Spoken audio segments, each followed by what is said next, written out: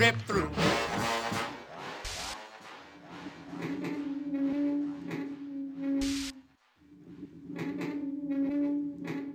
I'm meeting my connection in a graveyard in Syracuse at 1 a.m. It's not illegal, strictly speaking, but it's definitely questionable. I'm buying human remains. Hey man, you the guy I'm supposed to meet? That's me. Okay, here's the Bitcoin address. Okay. Done. Got it. Here you go. Keep the cooler. And just like that, he's gone. I don't know what I expected. Someone natty in a suit and tie, maybe, or a full trench coat and a hat casting their face in shadow. But this is just a regular guy, in a hoodie and jeans. The cooler's a generous freebie. It's a nice, stylish, well-engineered, soft, lunchbox-style cooler, and the manufacturer sells it for more than $100 on their website, but judging from the amount I've just paid for the contents, he won't mind the loss.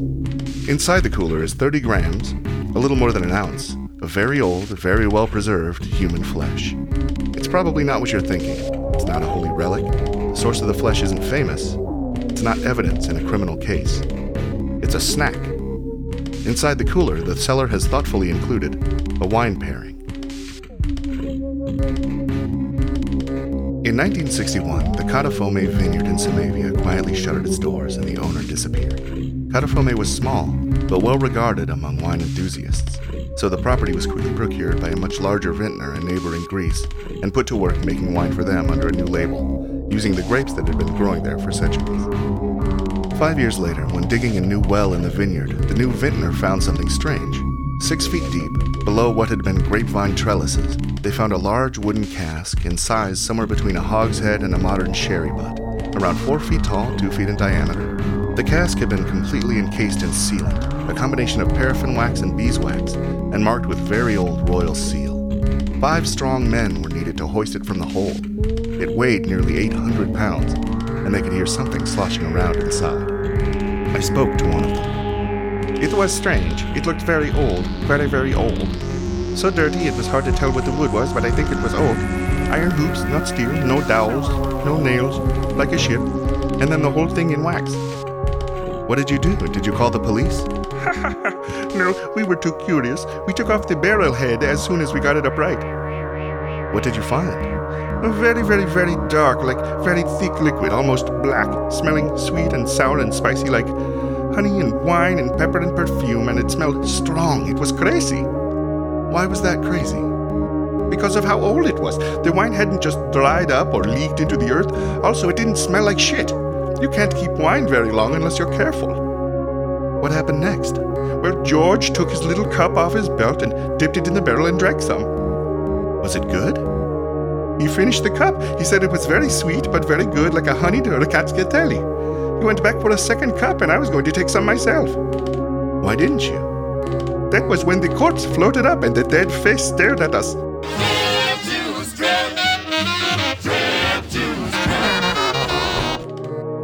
When Alexander the Great died in Babylon, his body was packed into a golden coffin filled to the brim with honey and kept there for 2 years before being transported back to Macedonia.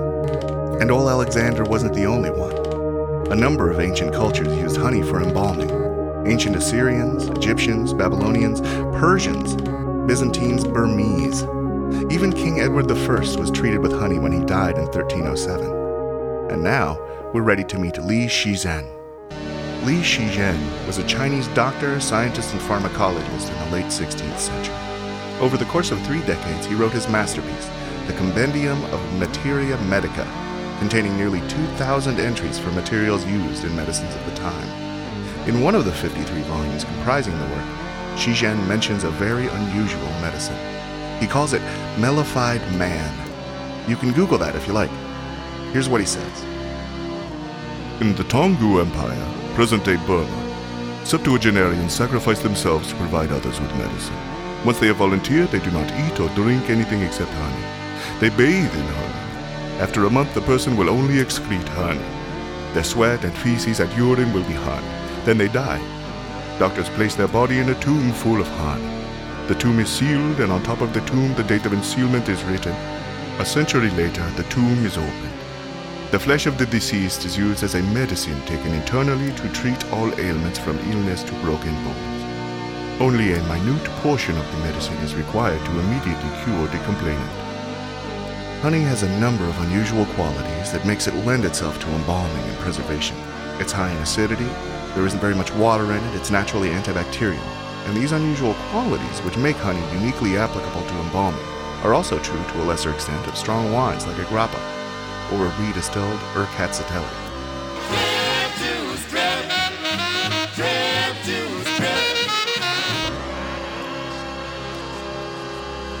If you've never heard of Samavia, don't be ashamed. I hadn't either until I started doing research for this story.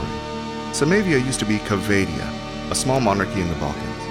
In 1913, as part of Bulgaria's offensive in the Second Balkan War, Cavadia was overthrown, their heads of state all executed or imprisoned, and their state archives burned. After the war, as part of a handshake deal, it was allowed to continue its existence under a new name, as a small self-contained fiefdom within a larger empire. And we do mean small. It's less than a quarter of the size of Rhode Island. Unfortunately, all of the archives of the previous rule were lost. Through diligent research, we found other sources.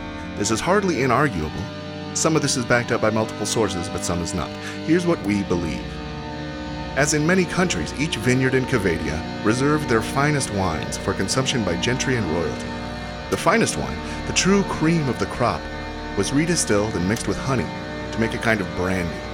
This was stored in oak barrels, like the one that was found in the old Califome vineyard. As in Li Shizhen's account of the selection process in Burma, village elders in Cavadia would volunteer to become besotted, living in a small outbuilding on the vineyard property for just this purpose.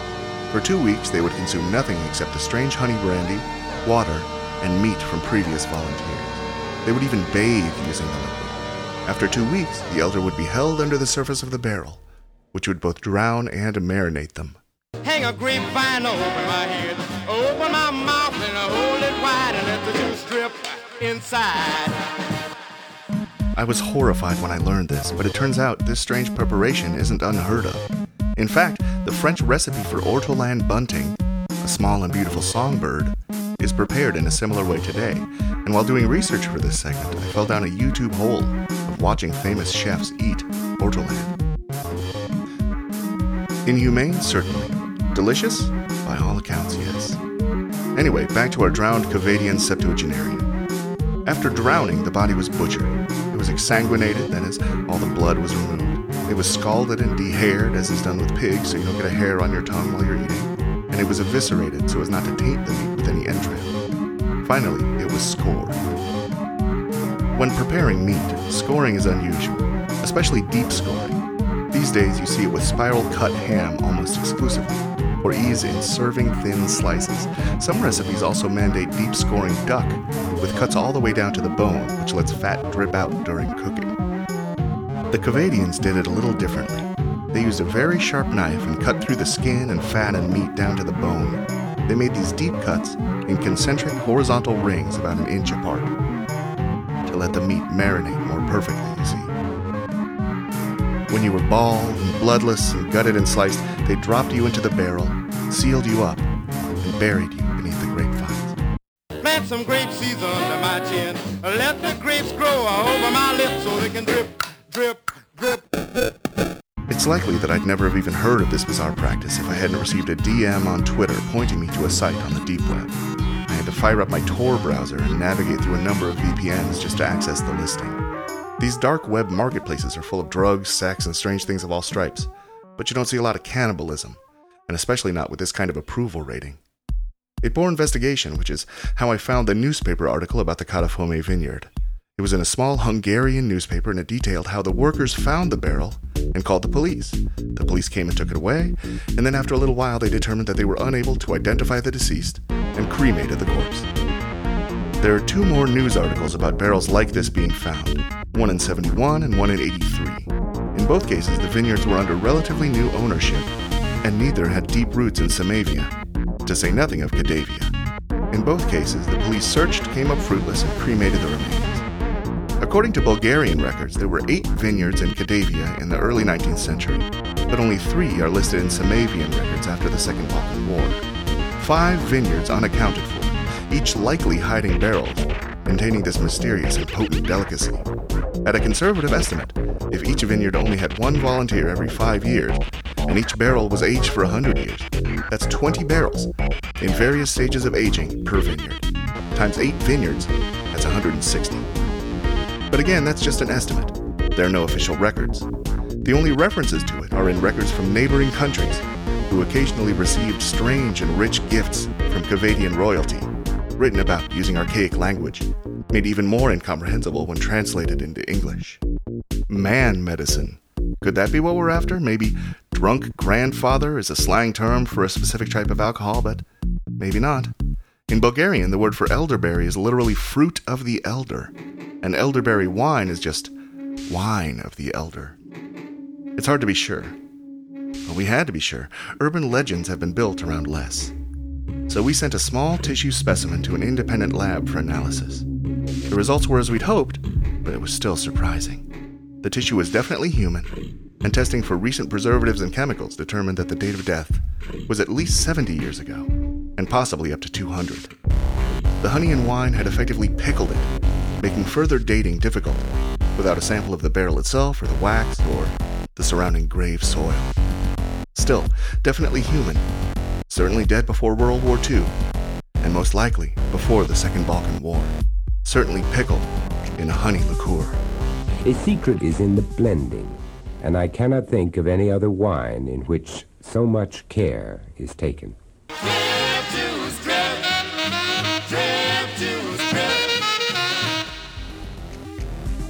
All of that brings us here. I'm sitting in the studio, and the Besotted Man is sitting on a small paper plate in front of me, and the wine is in a red solo cup. Cadavian royalty would be mortified to see the serving dishes, no doubt, but that's what we had on hand. It doesn't even look like meat, really. It was in saran wrap, which I unwrapped, and now it's in a little paper wrapper. It looks like a petit four or a little brown gelatin cube. Without the lab results, I don't think I'd believe it's the real thing. Okay, here we go. This is the moment of truth. Oh my God. Oh, it's really good. It doesn't. The texture isn't like meat. It really is like gelatin or like Turkish delight. It's just been soaking and tenderizing so long. It's sweet and savory and sour.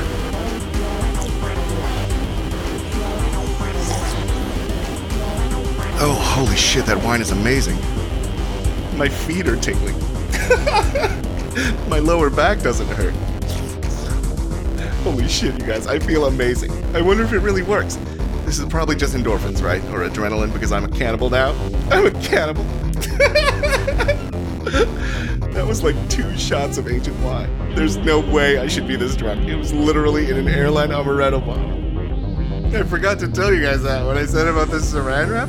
You can't get drunk off one airline amaretto bottle, but oh my God.